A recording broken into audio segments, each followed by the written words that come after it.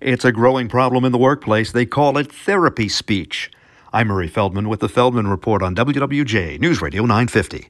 How many times have you heard somebody say, "This is a growth opportunity"? Or maybe, "We understand this may be challenging." Phrases that are designed to make you feel better about a situation that could be difficult. 6 out of 10 workers recently told Harris pollsters it doesn't work. They're getting angry when they hear those phrases, and they consider them disingenuous. You may be the victim of a security breach and not even know it, but eventually you will. Many hackers will get into a computer system and then they'll wait months or even close to a year before they do any damage.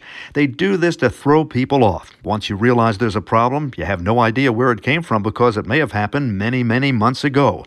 Security pros say make sure you change your passwords often and don't use the same password on multiple accounts. Most people do. With the Feldman Report, I'm Murray Feldman, WWJ, News Radio 950.